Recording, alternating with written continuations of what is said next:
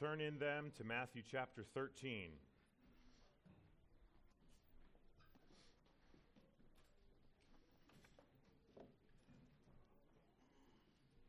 Matthew 13, and our text this morning can be found in at least the majority of the Bibles that are in the backs of the chairs on page 819. Matthew 13, starting in verse 44 in just a moment. As I studied this text for today's sermon, I couldn't help but think of Robert Louis Stevenson's famous novel, Treasure Island. The 1950s Disney live-action Treasure Island movie is actually one of my earlier memories. I don't know how old I was. I just have this memory of watching that old Treasure Island movie at some point when I was young. And, of course, I've actually mentioned before in a sermon my personal favorite adaptation of the Treasure Island story on film, which is Muppet Treasure Island. I'm glad we agree on this.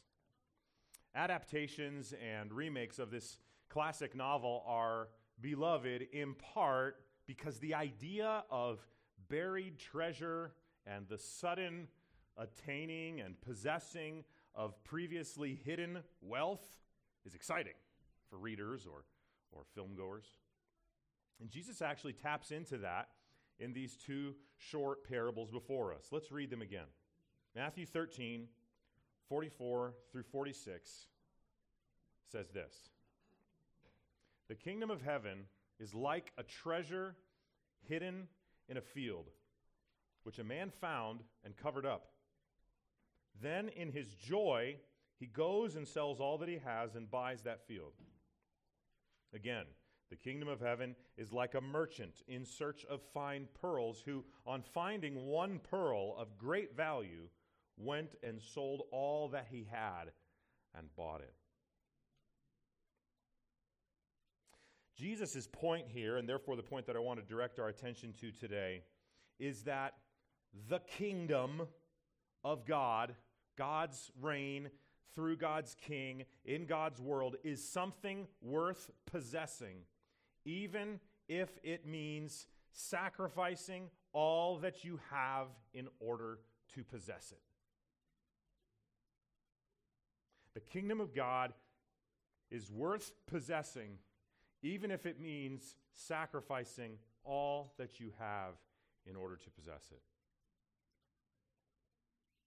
In a culture where the accumulation of stuff and wealth seems to be paramount for so many, this is a message that we all need to hear and believe. In order to understand as clearly as possible what Jesus is saying, and in order to apply it to our daily lives, I'd like to examine this passage through the framework of observations of how the characters in Jesus' parables here are acting in relation to the treasure of their story. So we're going to see how these two characters are acting in relation to the treasure. Take a quick look at these characters. The first guy in verse 44 is hardly described at all. It's simply a man. Verse 45 does describe it a little bit further, that this is a merchant in search of fine pearls. Maybe the man in verse 44 is a hired hand who's working in a field and stumbles across buried treasure. Maybe he's a neighbor strolling through the field. It doesn't say, and it doesn't really matter, because the point that Jesus is making has to do with what these characters are doing in relation to the treasure that they find. He's telling these stories not as historical accounts of an event that actually happened, but as an illustration for his bigger point about the immense value of the kingdom that he came to inaugurate or begin or usher in. So what do we observe about how these characters are acting in relation to the treasure of their story? Well, first of all, we see that they find it fortunately and then pursue it fervently. Actually forgot to change the slide. That is a little behind the scenes for you. That's what I thought I wanted the first point to be, and I changed it, but not in the slide. What I actually meant for it to say in the final product is they found it fortunately and pursued it fervently. And also you can see I'm so addicted to alliteration. My first draft had G and the second draft had F. I like the second part better, so I'm sorry I don't have that slide accurate for you. They find it fortunately and pursue it fervently. Do you notice how the man in verse 44 comes into possession of the treasure? You have to be careful not to read into these details too much, because the intent of the story is more important than any potential controversial questions regarding the ethics of someone finding something in land they don't already own and then surreptitiously purchasing that land without notifying the owner first. That's not the point that Jesus is making here. It's clearly neither commending nor condemning that activity. He's just telling this story to illustrate the immense value of his kingdom. All the same, in this case, I think it matters that this man finds a treasure that's not already his. Jesus isn't giving details about how he finds it. We don't need to know how he finds it because it's not even necessarily a true event that happened. It's just an illustration of his overall point. But I think it matters, this detail of how the man finds the treasure. It wasn't something that he already owned, and it wasn't something that he earned. The land belonged to someone else, and it wasn't his until after he purchased it. This is not at all like the situation that you may have heard of back in 2013 where a man, I believe it was in Missouri, found a 1938 original Action Comics #1 in the insulation of his house. This guy bought the house for $10,000 to do a fixer-upper kind of thing, and as he's doing some renovations, he finds in the insulation of one of the walls a Action Comics #1, which, if you don't know anything about comics, is incredibly valuable. He wound up selling it for $175,000. But that treasure was his before he found it. It was in his wall. He bought the house for $10,000 and then found the treasure in it. But in Jesus' story, the man finds the treasure, then buys the land. He didn't have the right to it already, so to speak. It was something that he found purely by what I'm saying, good fortune. But then he pursued it. He happened to come upon it somehow, and then he poured his energy into attaining it however he could, fervently, or with grit, as I decided wasn't a great way of putting it, but you got to see it anyway. I think that's the first observation about the characters in these parables' relationship to their treasure. And it's where we see that these parables call their hearers and readers to acknowledge the simultaneous grace through which the kingdom is found and the responsibility of that finder to embrace it wholeheartedly.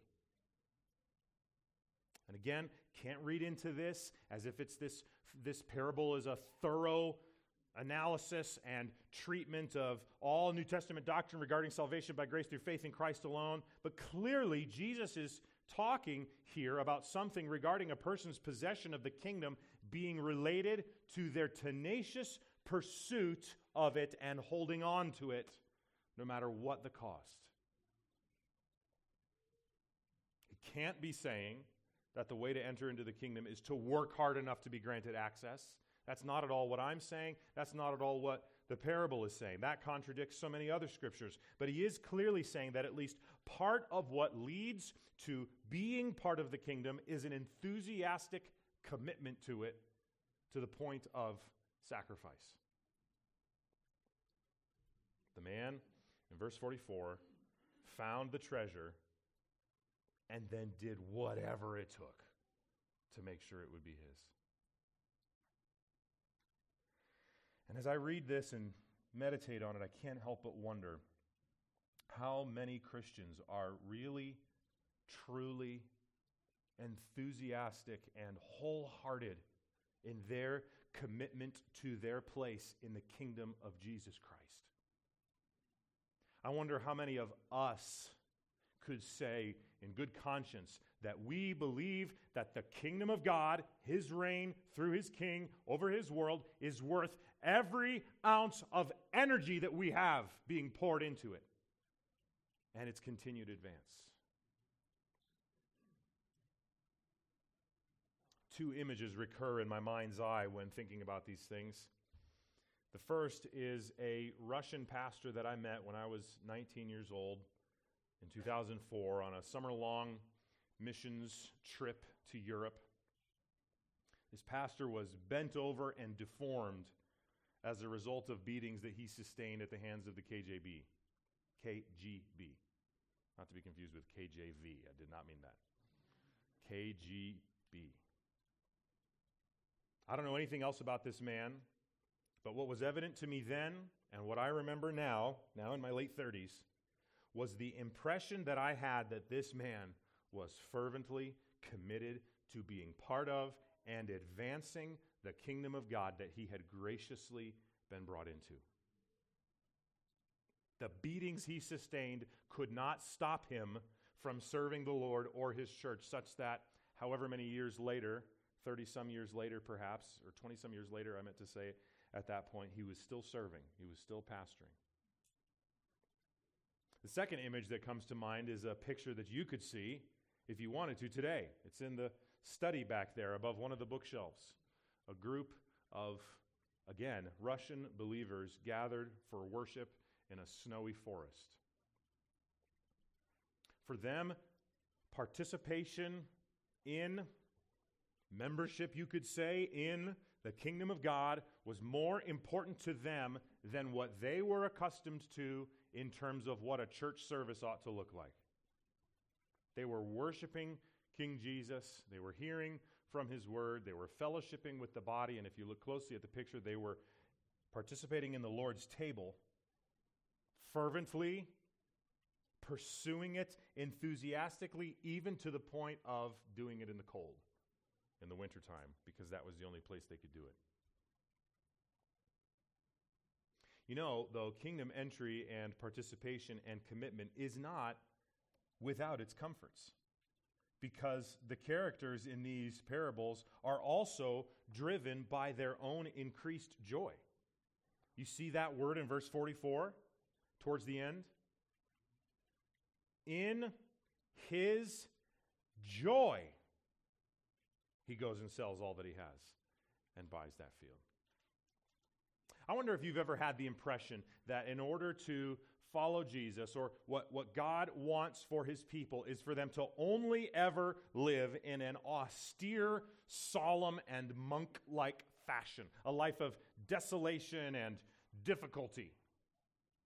Man, I don't know. I like the idea of going to heaven when I die, but I'm just afraid that if I follow Jesus, he's going to send me to the jungles of Africa where I'm going to have to swing on a vine like Tarzan and eat bugs and snakes for breakfast. It's interesting to think about, isn't it? Because Jesus clearly taught, as recorded earlier in Matthew's gospel, that embracing his kingdom necessarily included or required, you might say, a death to self. That there would be sacrifice, that there would be persecution, that there would be suffering in his service. He said the Son of Man has nowhere to lay his head. There would be material lack. But in this illustration of the men finding treasure, this phrase stands out to me. And I think it tells us that life in the kingdom of God is both one of suffering, but also one of joy. And that attaining the kingdom, if I can put it that way, being part of the kingdom, is joyful. But I wonder how well our definition of joy would jive with Jesus' definition of joy.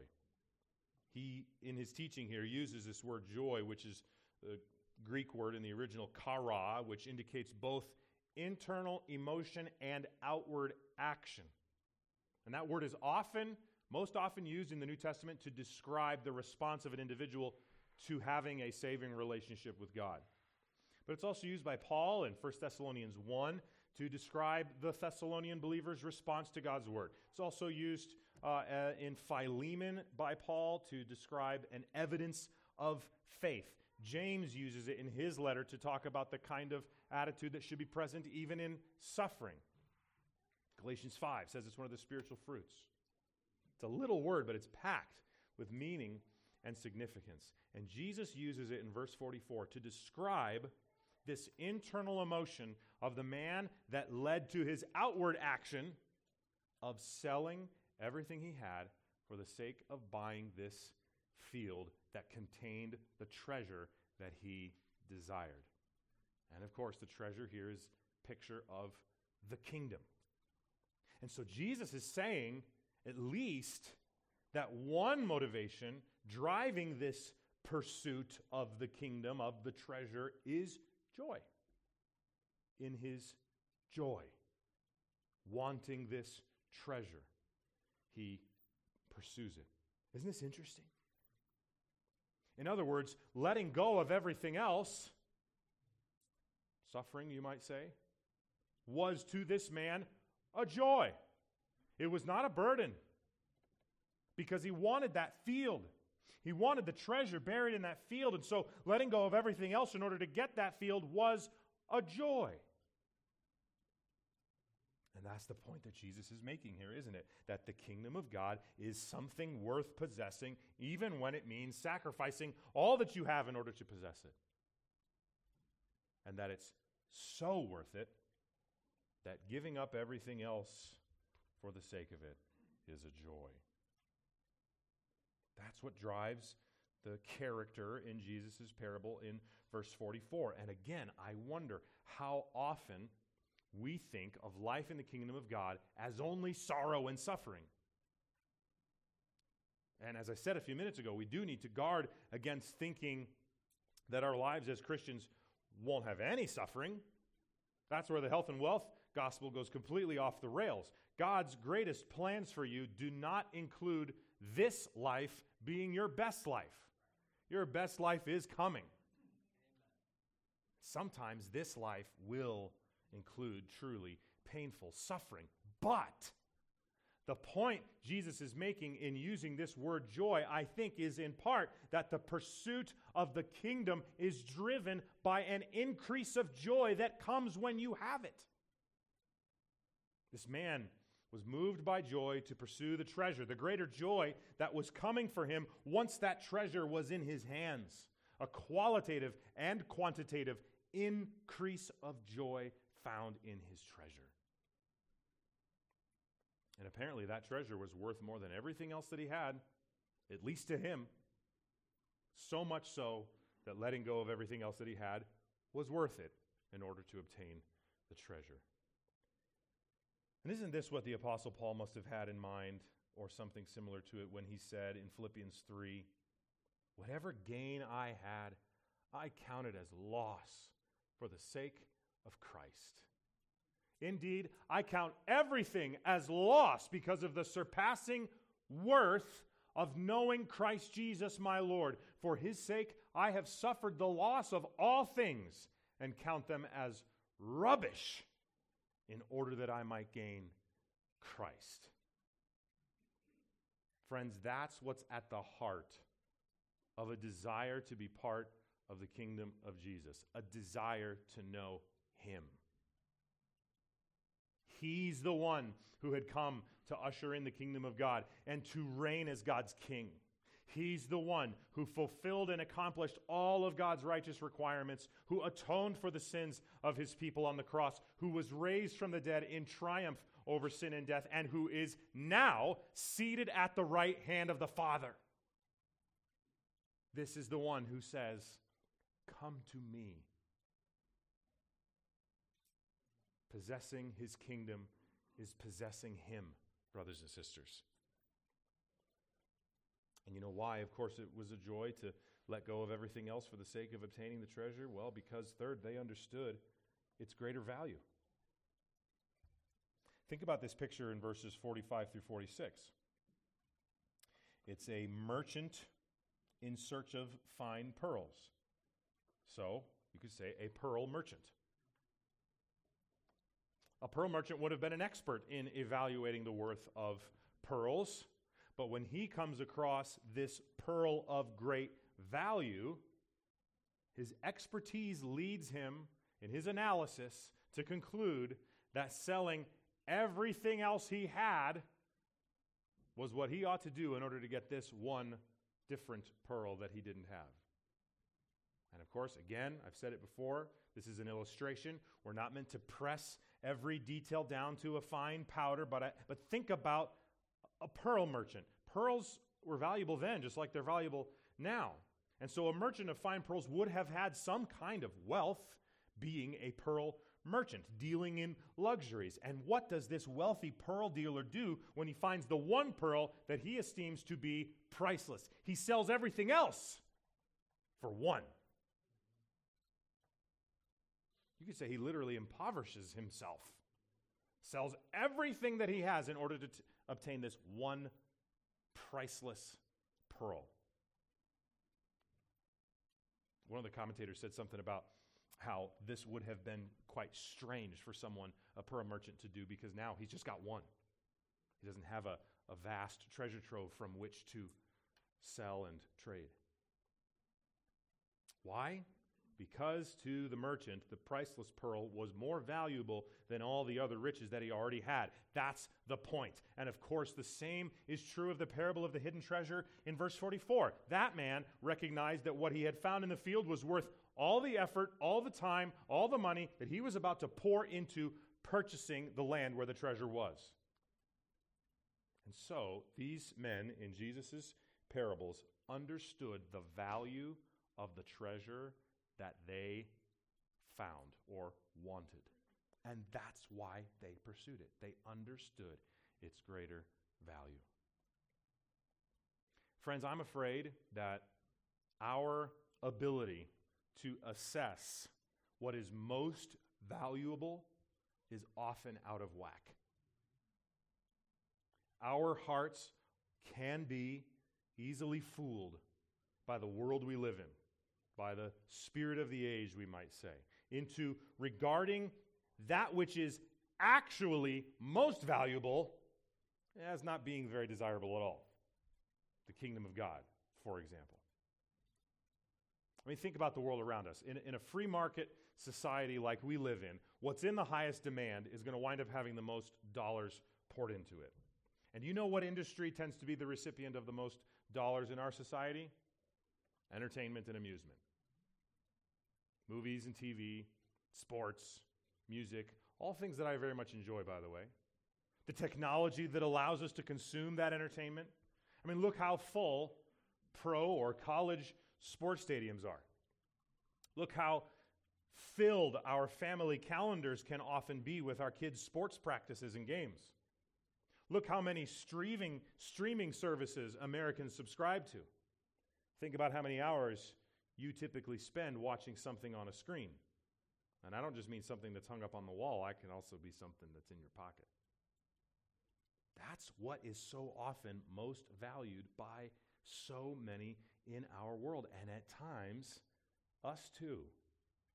And Jesus is saying to us in this parable, my kingdom is of greater value than anything else that you have.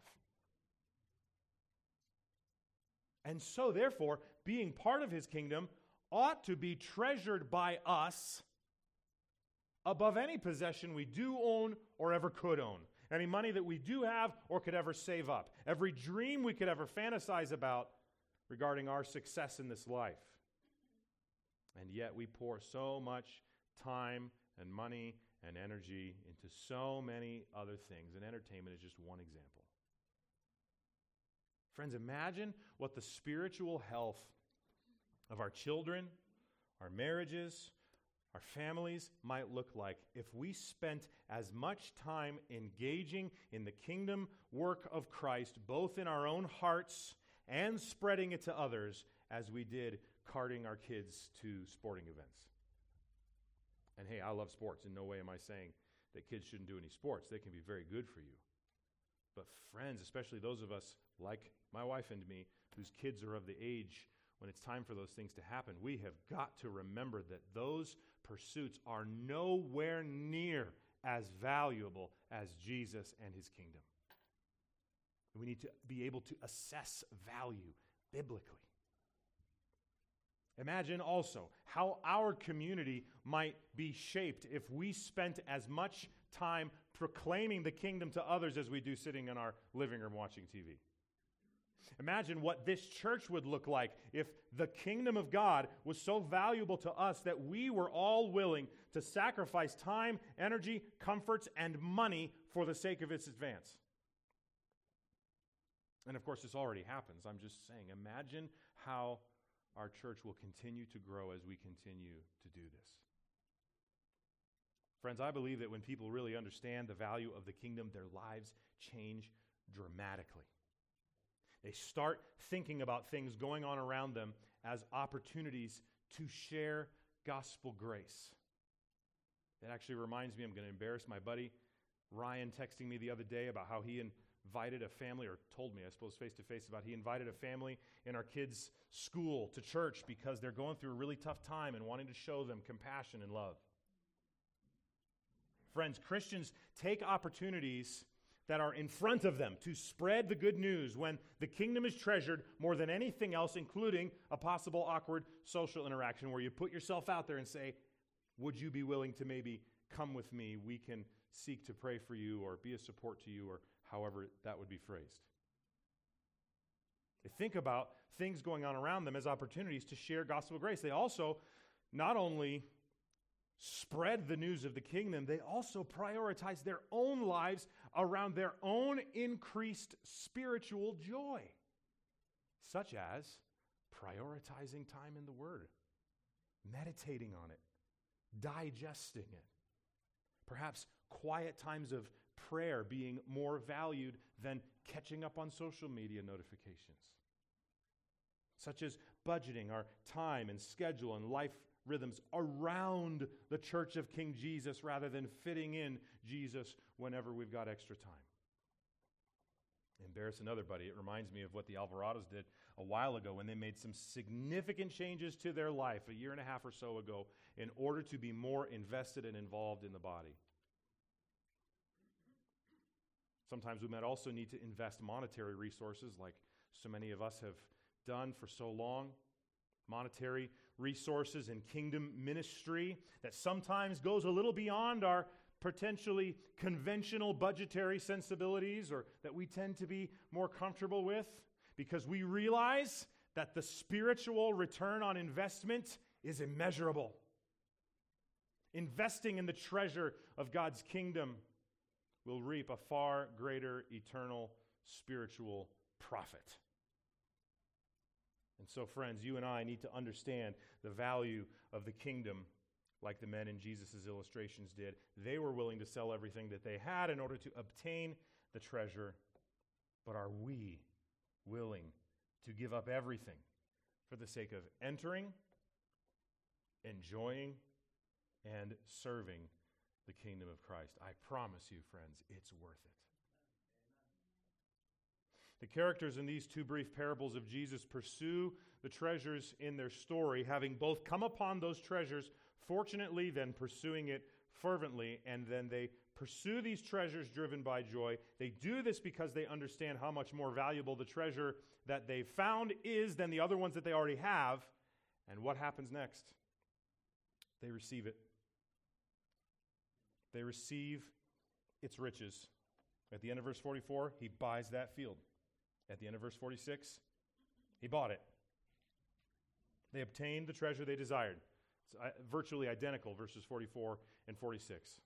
They both sell everything they have for the sake of obtaining the treasure they desire, and they get it. And I think there's good news in that for us. A really important bit of good news for Jesus' listeners then and for readers of Matthew's gospel now. What is obtained by those who desire God's kingdom more than anything else? They get their greatest desire. Their greatest desire is fulfilled. They get kingdom entry. They get a relationship with the King. They're restored to God through repentance and faith. They desire the kingdom more than anything else, and then they find that desire that's greater than any other desire that they have, that longing for that priceless treasure, satisfied.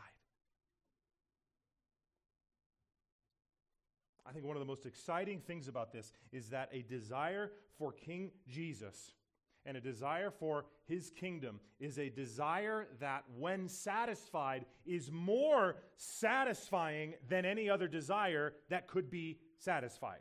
You see what I'm saying? Think about how much more full a belly is after Thanksgiving dinner than it is after eating a bologna sandwich. Sure, a bologna sandwich will perhaps get rid of that hunger, but I bet that eating a bologna sandwich rarely leaves most people comatose on the couch. You see what I'm saying? The satisfaction that comes to those whose greatest desire is being part of the kingdom of God is a greater satisfaction that can be found in any other possession of this world. Any other relationship you could have, any amount of money that you could save or spend, any amount of earthly, fleshly, even sinful pleasure that you could pursue. And friends, it's a satisfaction that will be found for all who turn to Jesus.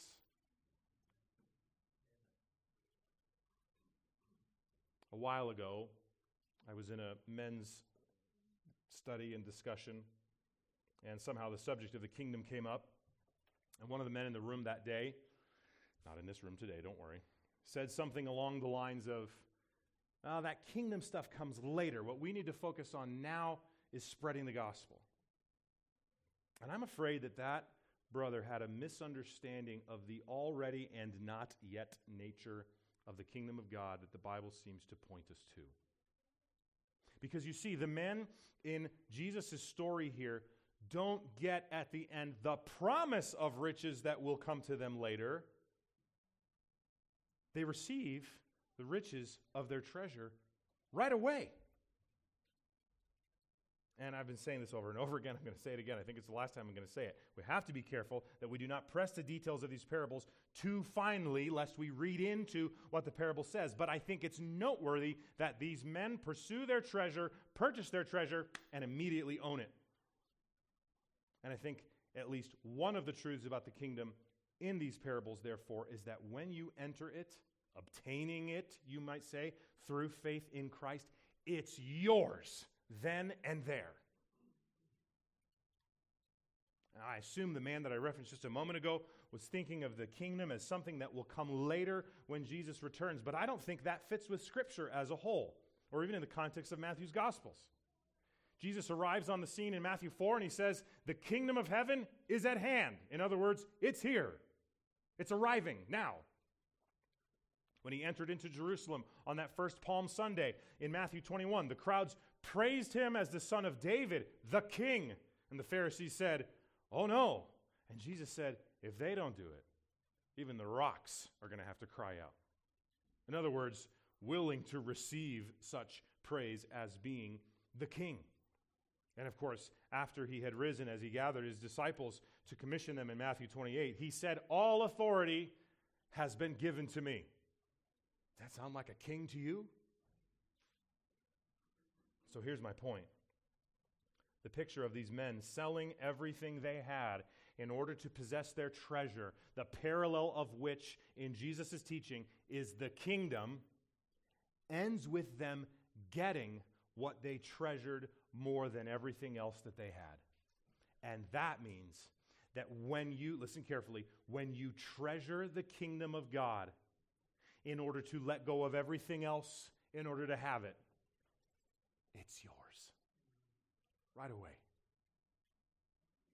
Yes, there is a not yet aspect to the kingdom of God. Jesus has not physically returned and consummated his earthly reign in that way. That comes later. But there is an already aspect to it too. He's reigning now. He's the King of kings and Lord of lords. All authority has been given to him. He is seated at the right hand of his Father now.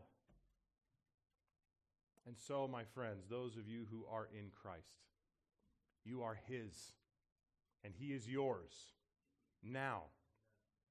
You are in possession of the greatest treasure that there ever was right now. And that is cause for joy. That's cause for gratitude. If you're not in Christ, I promise you that the kingdom of God is the greatest treasure you could ever possess. And your joy will increase being part of it through faith in King Jesus. Friends, those of us who are in Christ, who have received the good news of the kingdom, who have embraced Jesus through faith and repentance, have good news to share of this kingdom. And so go and share it. Go tell people of the great treasure that you have received by grace through faith. Go call others to embrace the kingdom of God through faith in Jesus in their joy. One day, life in the kingdom won't look like it does for us now. One day, being a member of the kingdom of Christ will mean an eternity in His presence. That not yet aspect of the kingdom will be gone. It will only be forever now in His presence. And so may that day come soon. And until it does, let us rejoice in how rich a treasure we possess in Jesus Christ our Lord. His blood, our ransom and defense. His glory, our reward. The sum of all created things are worthless in compare, for our inheritance is Him, whose praise angels declare. Let's pray.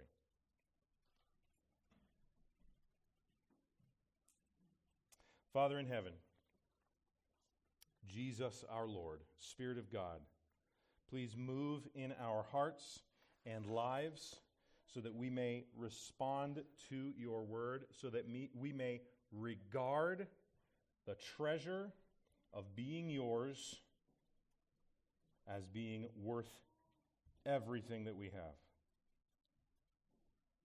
If there is even one here this morning who has never turned to Christ in faith and repentance, who has never received this great treasure of kingdom entry and possession, may today be the day. And for all of us who are in Christ right now, may we rejoice in the treasure that we possess, and may we go with the good news of the kingdom of God. I pray in Jesus' name. Amen. Let's continue in prayer for just a few moments.